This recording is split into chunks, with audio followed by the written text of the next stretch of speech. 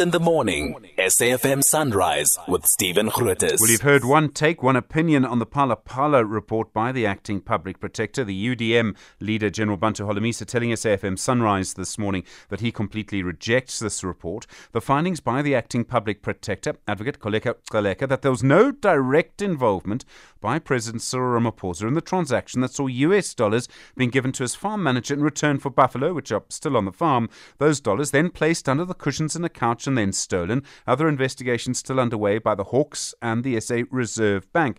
Lawson Naidoo is the Executive Director, the Executive Secretary at the Council for the Advancement of the South African Constitution. Lawson, good morning. Good morning, Stephen. Thank you very much. It's a long report. The acting public protector spoke to many people. Do you believe these findings are going to hold up in court? Do you believe the parties who are going to challenge this may actually have grounds for a challenge? Good morning. Well, before we get to that, Stephen, I think it's very important to clarify that the ambit of the public protector's investigation was a very, very narrow one. It related to whether the president had breached the executive member's ethics code and therefore the act, whether there was a conflict of interest, and whether the SAPS officials involved in the investigation did so following proper process. That was the ambit of the report. Now, whether the acting public protector has got it right or wrong may now well be determined by the courts. But what I think is clear is that in the report, she has gone through the necessary constitutional provisions and legislation governing conflict of interest and the issue of whether the president was engaged in paid work at the Phala Phala farm or whether he merely held a financial interest in that. And she's come to a conclusion. I've not seen in the debate since the report was released anyone taking issue with her legal interpretation. What we're seeing is the continuing politicization and even weaponization of the Office of the Public Protector to score political points. It is the political parties that have come out guns blazing because they expected perhaps that this would be a political tool in their hands to weaken the president and therefore the ruling party ahead of next year's elections. There's so many aspects to this. I mean, you have a foreign business person, you have a buffalo still on the farm. I mean, I think some people are going to say, can you imagine if the business person who the president's farmer conducted this deal with had the surname, I don't know, Gupta? I mean, how would we be reacting? I mean, is that a legitimate question to ask? It is, but when we take into consideration the narrow frame of the Office of the Public Protector's investigation, the questions you pose: how did the money get there? Why was it stored under a mattress or in couches? Why are the buffaloes still on the farm and have not been delivered to the buyer? Those are all legitimate questions, and this Phala Phala investigation is far from over. There are other law enforcement agencies that are still investigating those, and we need to wait for those reports, which will hopefully come out sooner rather than later, so that all of the questions can be answered. I think those who reported the complaint to the Office of the Public Protector in the first case must understand the narrow jurisdiction that office has in a matter of this nature.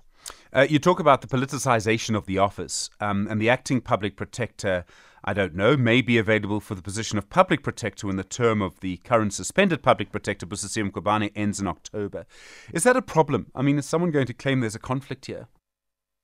Well, I think we've already seen that loud and clear, Stephen, and I think some of the language that has been used has been particularly personal towards the person of the acting public protector, which I think is unfair. Whether she is right or wrong in law on this matter will perhaps be determined by the courts if it's taken under review. But I don't think anybody can question the report and her legal analysis within that report. You may not agree with it. It may ultimately prove to be an incorrect interpretation of the law. But I think it's an honest one, and I think it's really unfair for her to be singled out in the way that it is. That she is being. We don't know whether she's going to put her name forward for the position that will become vacant, and quite likely in the circumstances, given the vilification she's received, I would not be surprised if she doesn't enter the fray because of the the response, political response that it's going to be getting, rather than any sort of evaluation of her capacity to do the job.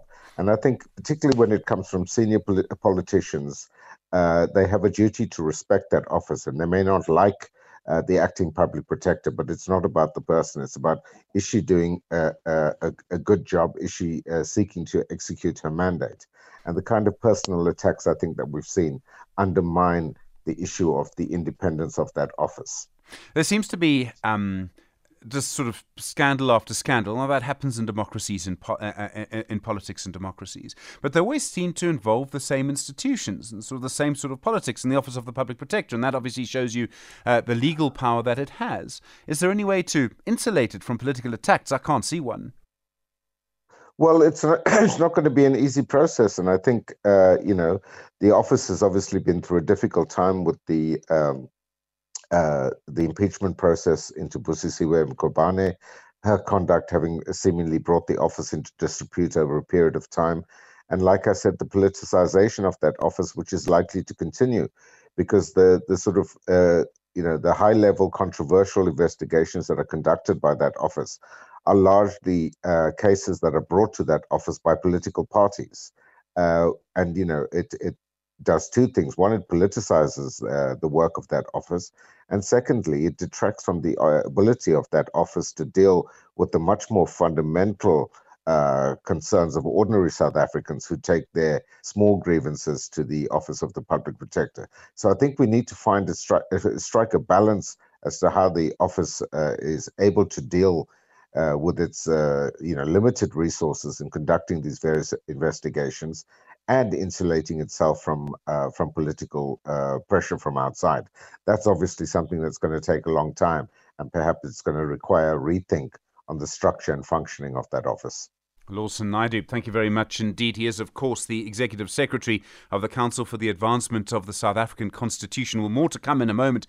We'll get an update for you on the situation around Banyana. The most extraordinary story playing out yesterday and over the last 24 hours. We understand the Minister himself of Sport and Recreation, Zizi Kodwa, getting involved in that now as well.